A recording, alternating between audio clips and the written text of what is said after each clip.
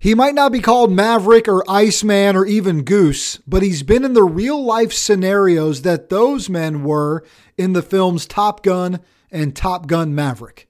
Tim Gamache joins the show today to talk about his experience as a U.S. Navy Top Gun aviator and how later in life he was led to a relationship with God that he had put on the back burner for far too long.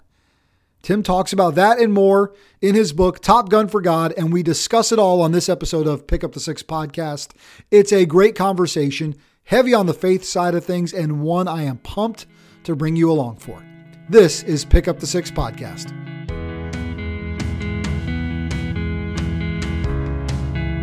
Hey guys, Brian Jodis back for another episode of Pick Up the Six podcast, and it's Tim Gamache who joins me, better known as Goose in the Navy world. We'll hear a little bit about that. He's a naval aviator, retired as a commander, and you guys might have maybe seen a small film. There's two of them that have been out called Top Gun.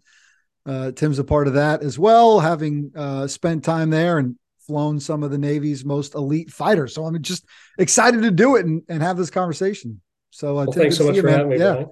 Dude, thrilled. This is a God thing that brings us together today, and we're going to talk about your book, Top Gun for God, which I'm excited about. Just got a copy of it in the mail from my man the other day. So this has got, I think, Easter break read written all over it, which will be a good time for that. I was in South Carolina about a week ago from when I'm recording this podcast, and we'll air this next week. And I was down there, and you guys probably saw on Instagram and our social media platforms. We'll be sharing more here on the Pick Up the Six platform with my buddy, Adam Cooper, Marine Corps veteran, and my great friend, Lowell Copper, Green Beret, Army guy, and a bunch of other just incredible humans, special operators, veterans, and just patriots down supporting Adam Cooper for this 22-hour workout for veterans' mental health, suicide prevention, and awareness. And Adam just freaking put it on the line, man, for 22 hours. And I think the longest he'd ever been on a stair climber was 5 or 6 hours. His goal was 10 to 12. This dude legit was on the stair climber or the bike for 22 hours, minus a few bathroom breaks, and just did amazing work. And again, we'll share more about that experience, but we're standing there on Thursday morning. He started on Wednesday afternoon, 4 p.m., went till 2 p.m. on Thursday afternoon, March the 2nd. And this tall drink of water that looks like he's pretty fit, wearing a Navy shirt, comes walking in, and that's Tim Gamache. And he said, I need to get over here and see you guys and meet Adam and just be a part of this, because it was something that was near and dear to him. So that was cool. You kind of just came walking in there that day. What for the purpose of that? We'll get to know you, hear your story. How'd you find out about that event? How'd you end up there? So I've got a friend, Lee Bodie, who works for the State Department of Mental Health. Got to meet Lee, great dude. Yeah, great dude. And he sent me a link and said, hey, you may be interested in this. And then the next morning, on Thursday morning, I was watching Fox and Friends on Fox News. And they reported live with Lowell and Adam on the stair climber. And I just said, I got to go by there. I'd love to support Adam because, man, what a stud getting on there 22 hours and just to bring awareness to, 22 suicides a day among veterans. It's just a tragedy. And I was like, I'd love to just walk in, support him. And like you said, I wrote this book. I was like, hey, I'll just share a book with him and Noel. I didn't know you were there at the time, but I would have brought one for you right away. All good, brother. All good. We got it now, man. We got it now. Yeah. So I just wanted to connect with him and just really support Adam. I know I can't imagine. I don't like cardio at all. And he's doing it for 22 hours. So I was like, just to walk in there and say, hey, great job, man. I just appreciate what you're doing. So it really motivated me to come by and say hi. Yeah, it was great. We'll share more pictures, videos. Go to the Instagram account at Pick Up the Six. We put a little teaser clip up. I'm working on some other things to kind of document the day. And you're right, man. It is an absolute pandemic that is sweeping the nation. This idea that these warriors come home, specific to veteran suicides, warriors come home having been asked on behalf of our nation to take on quite a bit. And some come home with wounds you can see, and many come home with those that you can't. And this idea that they get isolated, get by themselves, and do this one irreversible thing that we can't overcome, it breaks your heart, but it also gets folks motivated and got Adam motivated. That's why he wanted to just bring some awareness to it. Last thing on it, and then we'll chat with you a little bit. I got to just give a huge shout out to those folks at Fox and Friends. They brought those guys live on the air while they were doing it. And Sean Hannity had me on his show at the very end of his show yesterday, March 7th. So if you guys want to go try to find it, and I'm going to pull it up too, and we got to talk about what they did. So just that only helps to spread this message that Adam was trying to do. So really incredible. All right, let's get to know Tim, right? Let's get to know you, man. Born and raised in Burlington, Vermont. You end up in the Navy, Annapolis guy, right? Yep. End up flying F-14 Tomcats, right? I think F-18s as well, better known as the Super Hornet. Those are the airplanes that legit you guys see in Top Gun. When you watch Top Gun and you see them doing all those maneuvers, and the original and the new one, which I thought was freaking great. When you see all of that happening, those are those F-14s and F-18s. And spoiler alert, and if you go see the new one, they bring the old school one back in there. It's a pretty incredible moment. Which was awesome. It was awesome. We're going to unpack all that because I want you to tell me how much that's real and bogus. But and my dad, Air Force aviator, I don't think he's seen it yet. I always joke, hey, what did your dad think of Top Gun? I'm like, I don't know. He was in the Air Force. He doesn't care. Yeah. Your path, though, to the Navy, right, to Annapolis, to then ultimately doing one of the biggest sort of training schools in the Navy, which is that Top Gun school. Yeah. So grew up in Burlington, Vermont, like I said, and my first conscious thought was airplane. One day I said to my mom, I think I said airplane before mommy or daddy, and she confirmed that fact. So just wanted to fly my whole life. I was born with a lazy eye. So my left eye crossed terribly. So I needed 2 surgeries as a child. So that's why I couldn't be a pilot, because these surgeries affected depth perception. So kind of important to have good depth perception as a pilot. And so I was still eligible for the backseat. So my whole life wanted to fly. Got into high school. My cousin graduated class of 84 from the Naval Academy. So went to his graduation. As soon as I stepped on campus, I was like, I have to go here. This is the place for you. Yeah, exactly.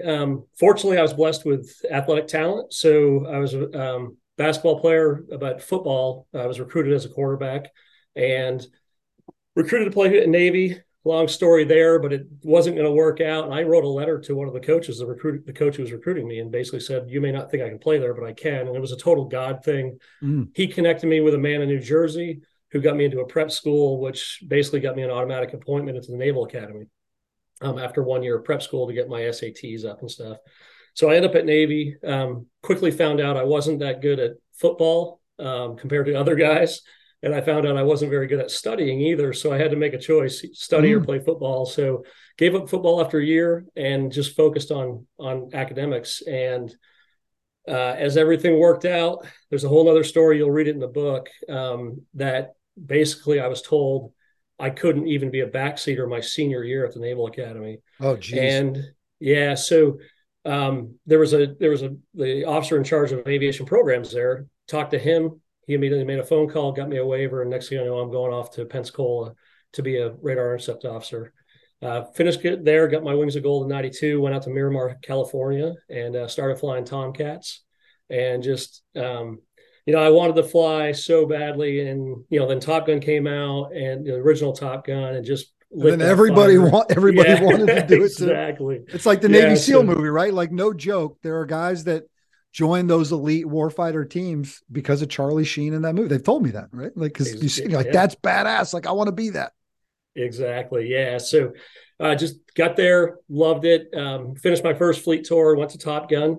And unlike the movies, we didn't play beach volleyball. We didn't play beach football. Yeah. It was 10 weeks of intense training. I mean, 18-hour days. You're briefing first thing in the morning for an hour and a half flight. You debrief for up to 6 hours at times, just picking out every little lesson you can learn from it.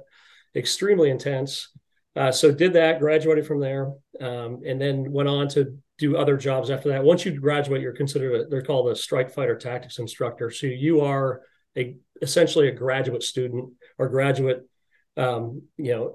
master's degree in tactics. So from then on, you're expected to teach everyone. Every squadron you go to, you're the teacher. You show up, you're supposed to be the expert in tactics, all the latest equipment, how to employ it. So the rest of your career, you're expected to do that. So kept flying. In 2000, transitioned to Super Hornets. So I was a weapons systems officer in the F-18F, as you saw in the movie. And did that for my experience. I had about 1,650 hours in the F-14 and about 1,400 hours in the F-18. So kind of an equal mix of both. And then, finished my flying time, did about 6 more years in other jobs, which one of those jobs led me to Texas, where I discovered that I need a relationship with Jesus. So There was some what's from the world's and the Navy's perspective, some failure in there that resulted in me being able to take that job. So it was actually, once again, I saw the hand of God and everything. Yeah. No coincidence, my friend, right? It's only exactly the creator taking action and choosing to remain anonymous about the results. That's how we define coincidence around here. All right, let me do this because I want to lean in a little bit to like when you're actually in the aircraft. And just for our listeners, we've got a lot of folks that probably know, but lean in, right? The weapon system officer, known as the WIZO, right? Sometimes I know that's what the Air Force guys call it. I'm sure you guys do too. What is that guy or gal's job, right? And we can see it in the movie some, right? We get maybe a sense of it, right? Not every aircraft has it. When you're in an F-16, you're by yourself, right? When you're in an F-15, you've got a guy or gal back there with you. Same thing in some of the aircraft that are you in. So what's a WIZO doing in both of those aircraft? So really, you split the tasks. A single seat airplane, the pilot has to do everything. He has to fly the airplane. He has to safely employ the airplane, has to maneuver the airplane, and he has to run the radar, the infrared pod, any other systems that they have in the airplane. Well, the nice thing about a two-seat airplane is the pilot can concentrate on that. He can concentrate keeping his eyes out, finding visually, enemy targets, enemy airplanes, things like that, while maneuvering the airplane. Whereas the WIZO in the backseat of the Rio and F-14s, I can actually focus on using my sensors to find whatever target, whether it's an air-to-air target or air-to-ground target. I am fully dedicated to that while the pilot maneuvers the airplane, both offensively and defensively, looks for threats. So it's great, especially in a high task saturated, like in the movie Top Gun, Top Gun Maverick. They're going in where there's a high surface to air threat, there's enemy air threat.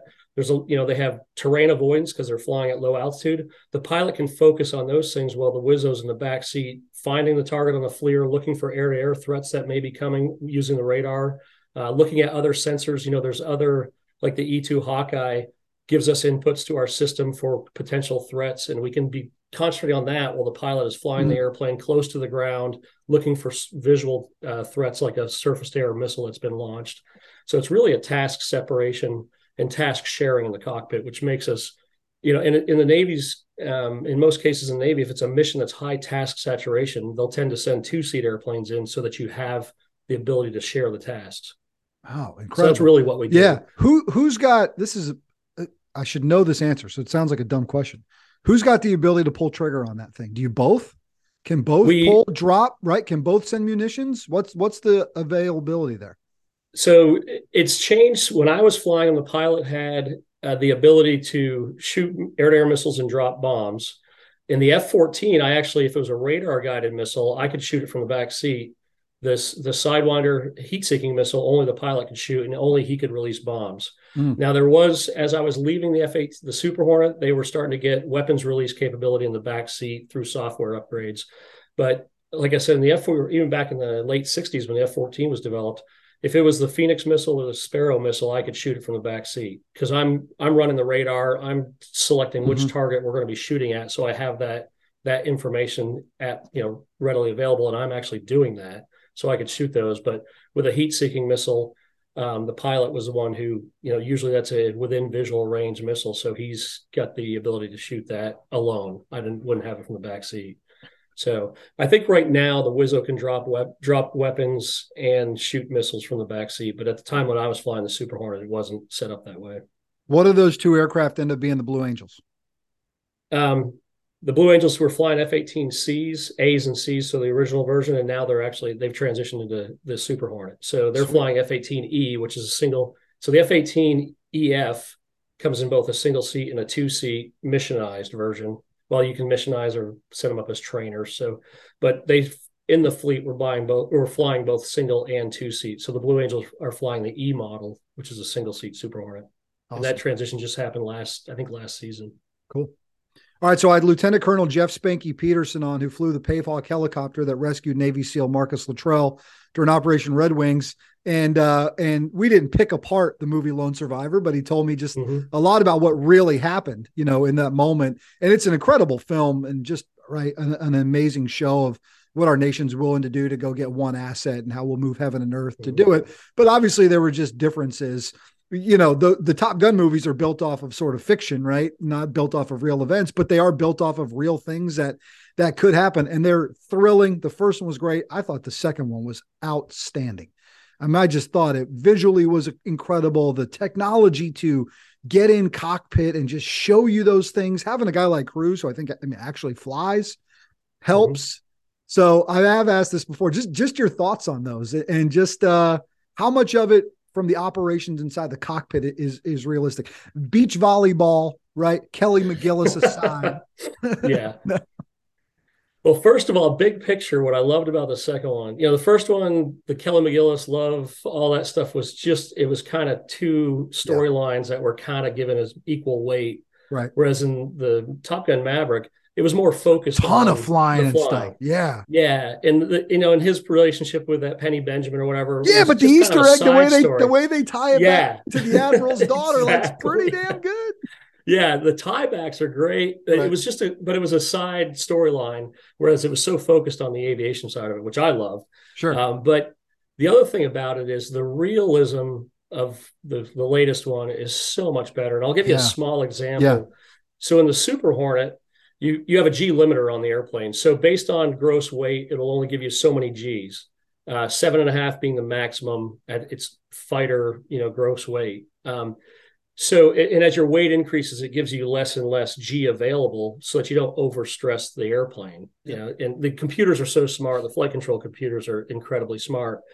But there's one thing that you can do to override that system, and there's a switch on the pilot's flight control or his flight stick that it's called the paddle switch. It's right by his pinky finger, and he can pull that as he puts G on and overstress the airplane. So it's basically like, I'm in an emergency situation. I need more G than the airplane will give me.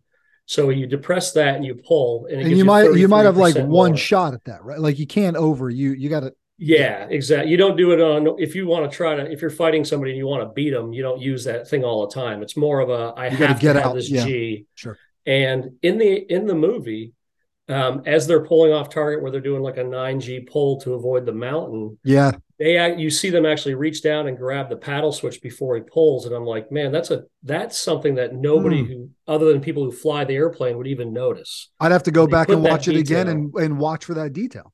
Yeah. It's just a really small detail. So things like that, and the communications between the cockpits and between the airplanes and with the E2 and the ship, that was so much more realistic. The first one was just like, yeehaw, we're lighting our hair on fire, go get him, Mav. Yeah. Whereas in this one, it was much more professional and much more in line with how we actually speak in the airplane. So those types of things. And then you talked about the F-14. What I thought was really cool, if we were at like an airfield where they weren't familiar with F-14s, the pilot would get in, the RIO would set up, help him hook up the electricity in the huffer, the starter air. And once we got the one engine started, the right engine started, the RIO would unconnect everything and then jump on the horizontal tail, climb up onto the back of the airplane, and then get in his seat. And that's exactly how they did it in the movie. I was watching that going, obviously they asked an old F-14. Yeah, they must have consulted with some guys that have been in those. Yeah. Yeah. And details like that, other than people who've flown the airplane, would never notice it. So there's no reason for Hollywood to put that in there, because it's something so you got to give them some credit on that, right? Like, you got to think like, there's a lot of crap in Hollywood, just be candid, right?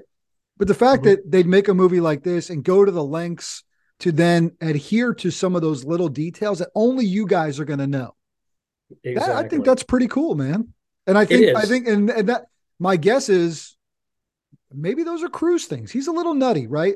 He's a little nutty in some things, but maybe his attention to detail, being an amateur pilot, darn near professional, honestly, the amount he's flown, maybe some of that pays off. I think that was his plane too, that they're cleaning up at the end and that he's flying around. And I think that P-51. Yeah. That was his. My buddy has one that's very similar. He's taking me up in it.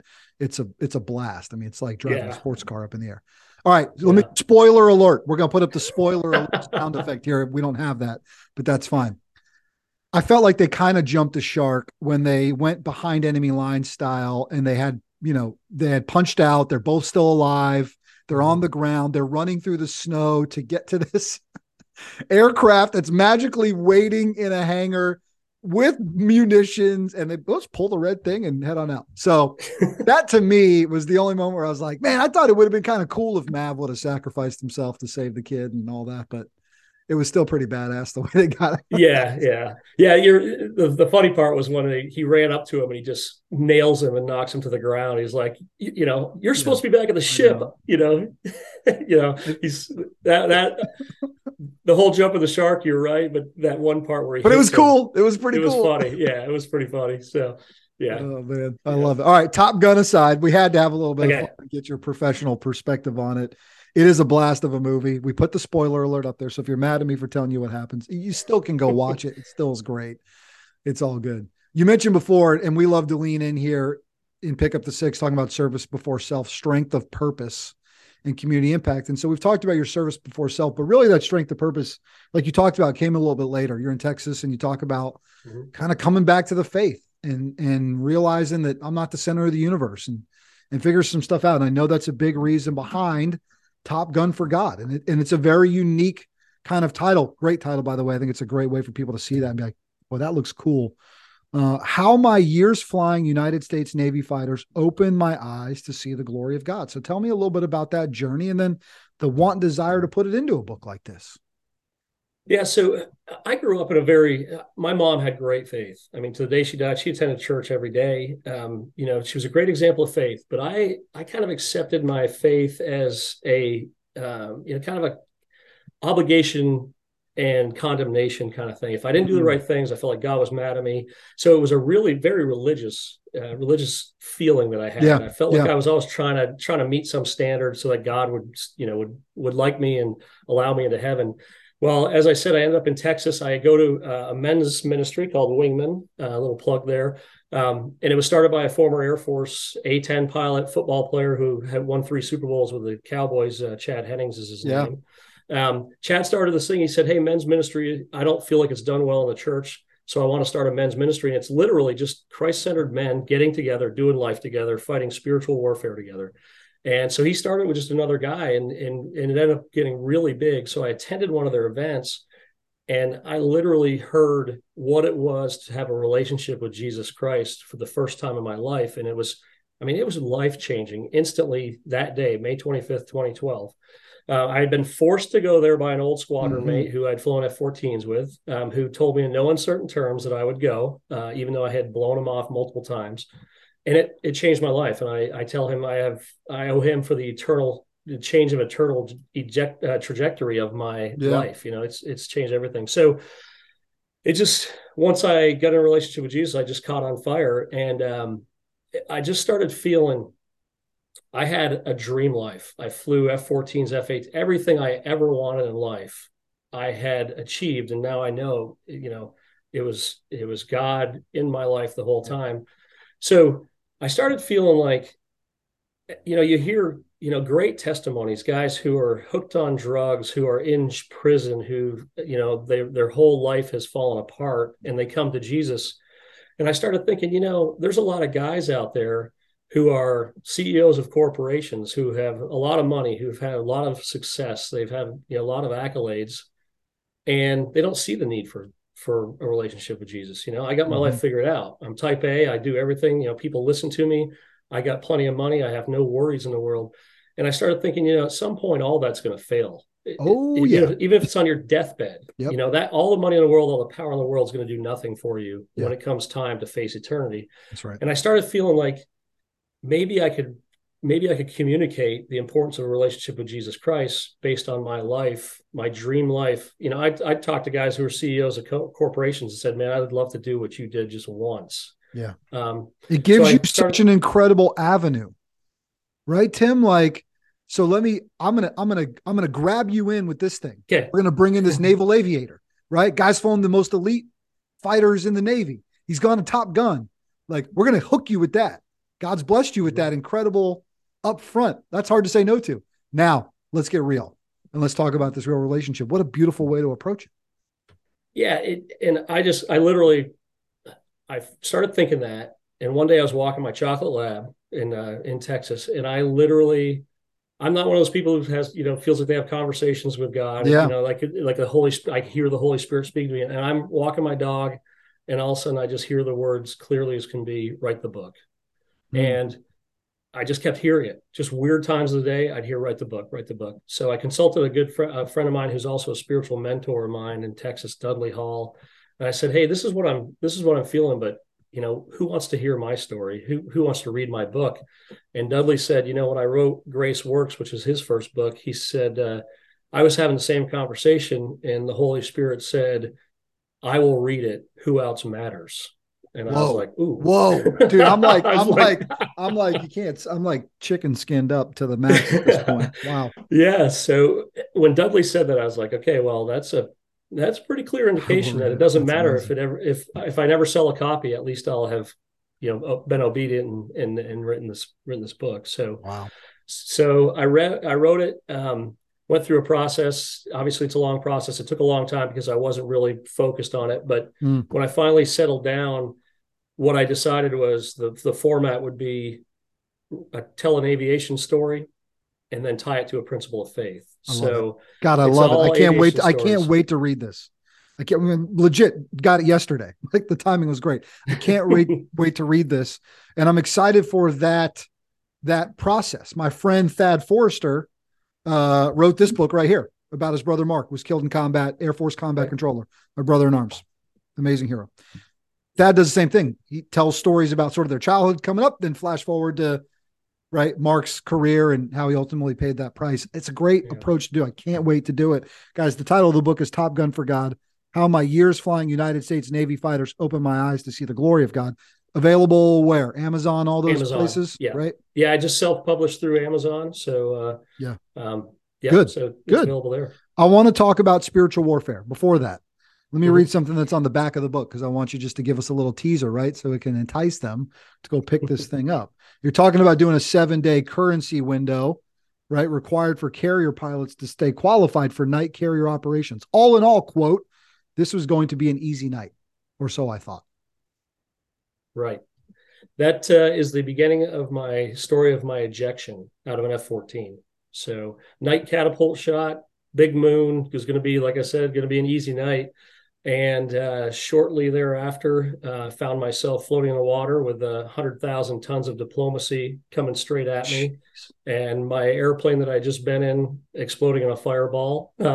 So that's guys. If that's not teaser enough to go pick this book up, that's incredible. My dad punched out of an F-111 in the early 80s. They were flying F-111s out of Upper Hayford Air Force Base. They took a Goose strike to the nose, just blew up the whole thing, and him and Born to Die. Great nickname, by the way, for a guy you're going to punch out with. Exactly. Had to punch out, and, very blessed, right? Still with us. Could have gone another way. I can't wait to read that story, guys. I know you're excited too, so pick that book up. We're not going to tell it here, right? You got to go get it. You're going to be so mad at me. Listeners like, come on, B. Like, we want to hear that story. Maybe I'll see if Tim can tell it to me when we're done, and we could do maybe a little special release for maybe some of our loyal listeners or something along those lines. Whatever you want to do, I'd be happy to do it. Because it's incredible. Boy, that's amazing. And I'm sure a scary moment, and a moment where you end up praying a lot more in those kind of moments, huh? Definitely so. And I didn't know, one of the big things is I didn't know if my pilot had gotten out, just based on when I ejected. Right. I was in the water just praying that he was okay, because I didn't see a strobe light on, from his survival equipment or anything. So yeah, it definitely made me realize my need for God. Yeah, there's no doubt about that. What do you mean by spiritual warfare? I have a sense, but what do you mean by that? Well, people don't realize it. Constantly, we're in spiritual warfare. We're getting temptation. We're getting attacked by Satan. We're being kind of pushed into do this, do that. And especially when you're isolated, and which you've seen so much of in the recent years, when you're isolated, your mind can start going. You can start believing lies about yourself, about your family, about everything, about God. And you need to be, with other Christ-centered men. Paul talks about in Ephesians 6, the armor of God. You got to put on that armor every day. And if you're not a follower of Jesus, you don't realize how subtle these attacks are, and how just little things all throughout your day. I always think of John 15, where Jesus is saying, abide in me. And if you're not connected to him at all, you're going to fall victim to these lies. And, I mean, Satan wants to destroy us. Even to the Yeah, point where our society absolutely. has basically said, "Hey, Satan's this little redheaded guy or red suited guy with horns and a tail, and he's just a cartoon character." But in reality, he wants to destroy Or us. at this point, he's something to be celebrated on national television and Yeah, emulated, like, and to think that, oh, it's just some actors and some musicians that are, taking some creative artistic license. I don't believe that. It's something I've been leaning into. And the timing of our conversation is, again, not by coincidence. I'm trying to pull it up. I've been watching a video. It's an hour and 45 minutes long. And it's with a priest, and it's Michael Knowles is the guy who hosts it. And okay, the priest is this exorcist priest. He's got some amazing stories, but they spend a lot of time talking about the devil, Satan, right? And one of the things they were talking about when I was listening to it at the gym this morning, it was just sort of in my brain today, and I'd love to talk through with you. This is a conversation that we've probably never even had on this podcast, so I'm just excited to be able to do it. They talk about the fact that, all right, so if you're a Christian believer, right, and you believe that Jesus was the Son of God, came to earth to absolve us of our sins, was crucified, died, buried, rose again, lived for like another 40 days, performed all these miracles, right, left this legacy. Why is it so hard for you to believe that the devil is real, can manifest, has demons prowling the world? You might not see them, but can infiltrate your brain and your thoughts and your heart and your spirit.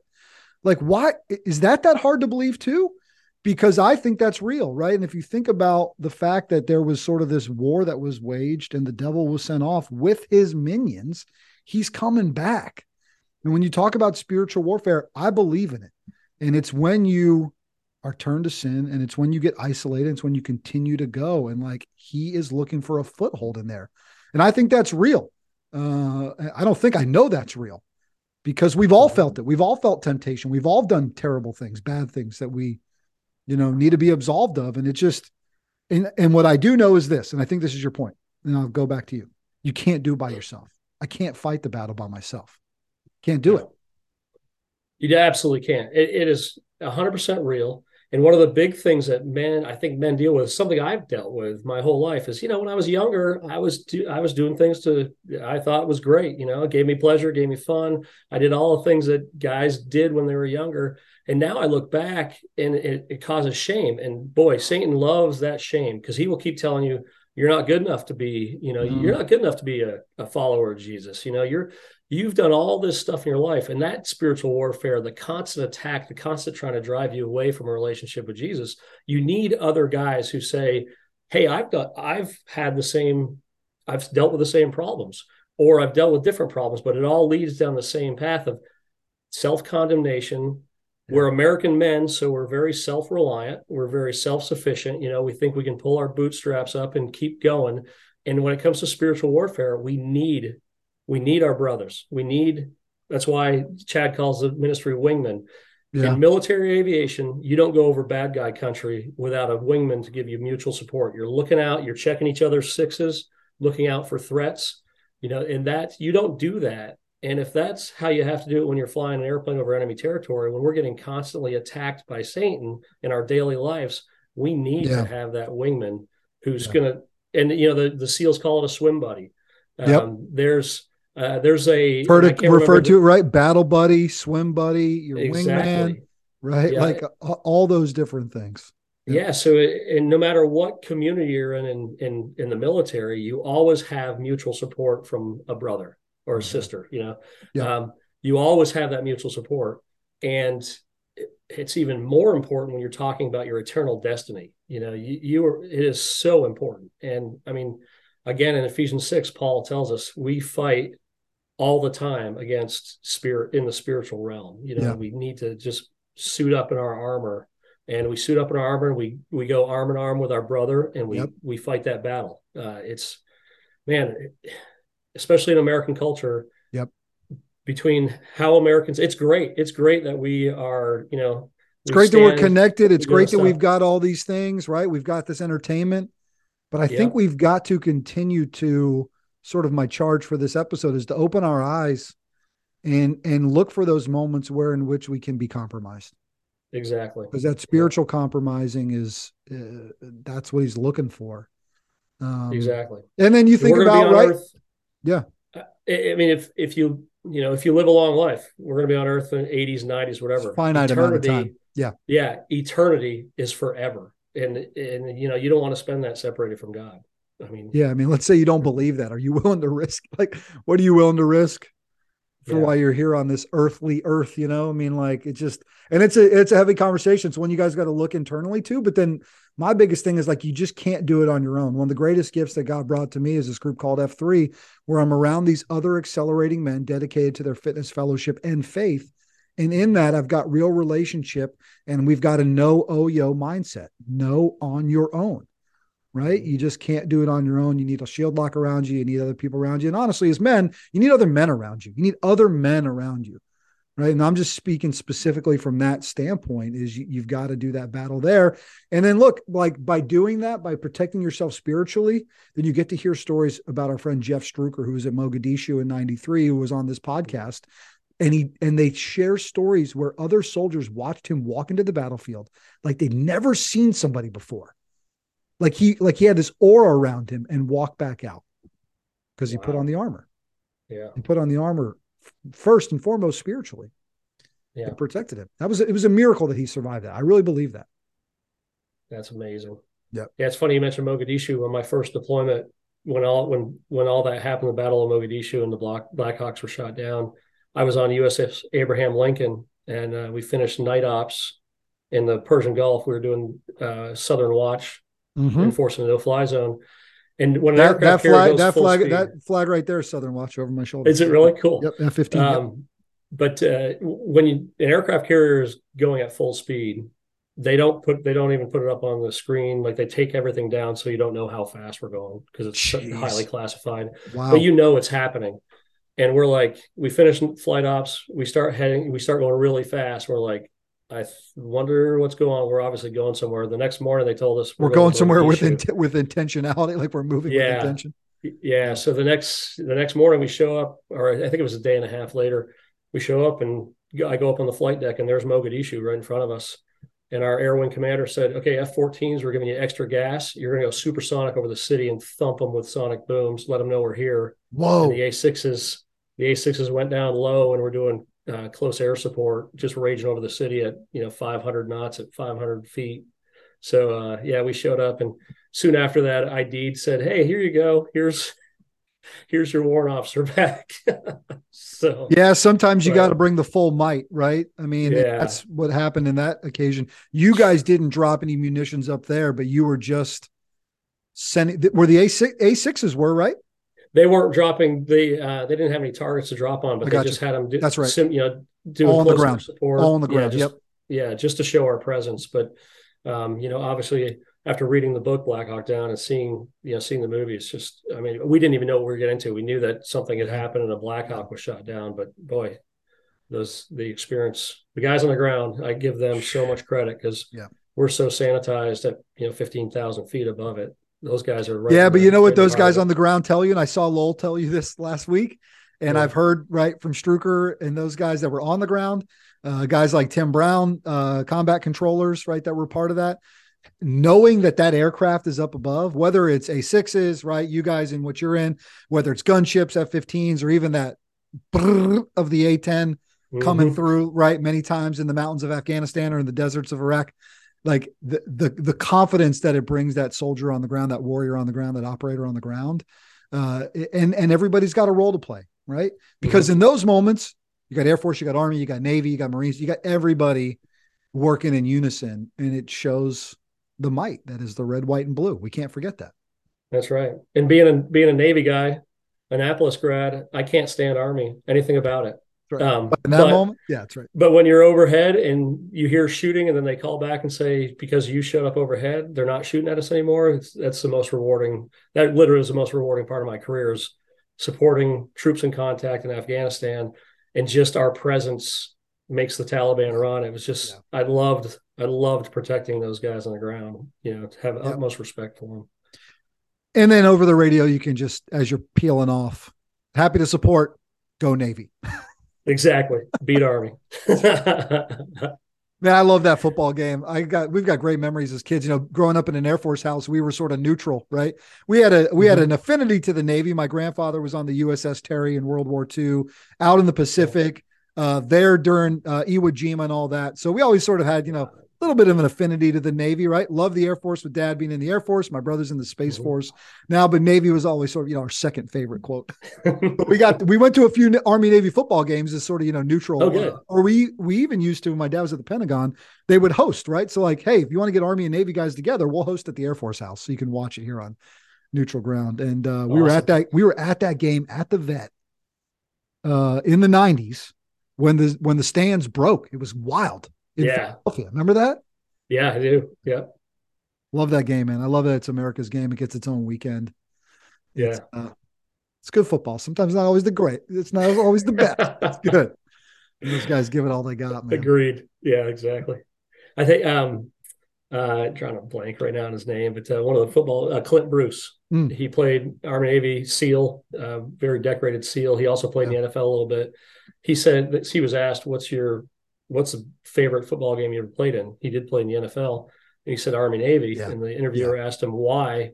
And he said, it's the only football game ever played where everybody on the field will give their life for everybody in the stands. That's right. So, yep, that's well said. Tim, this has been an absolute blast. Brian, I've loved it. I've loved it. I'm so grateful to talk about your service, but then also to lean in on the faith component, which I know our audience is really going to like.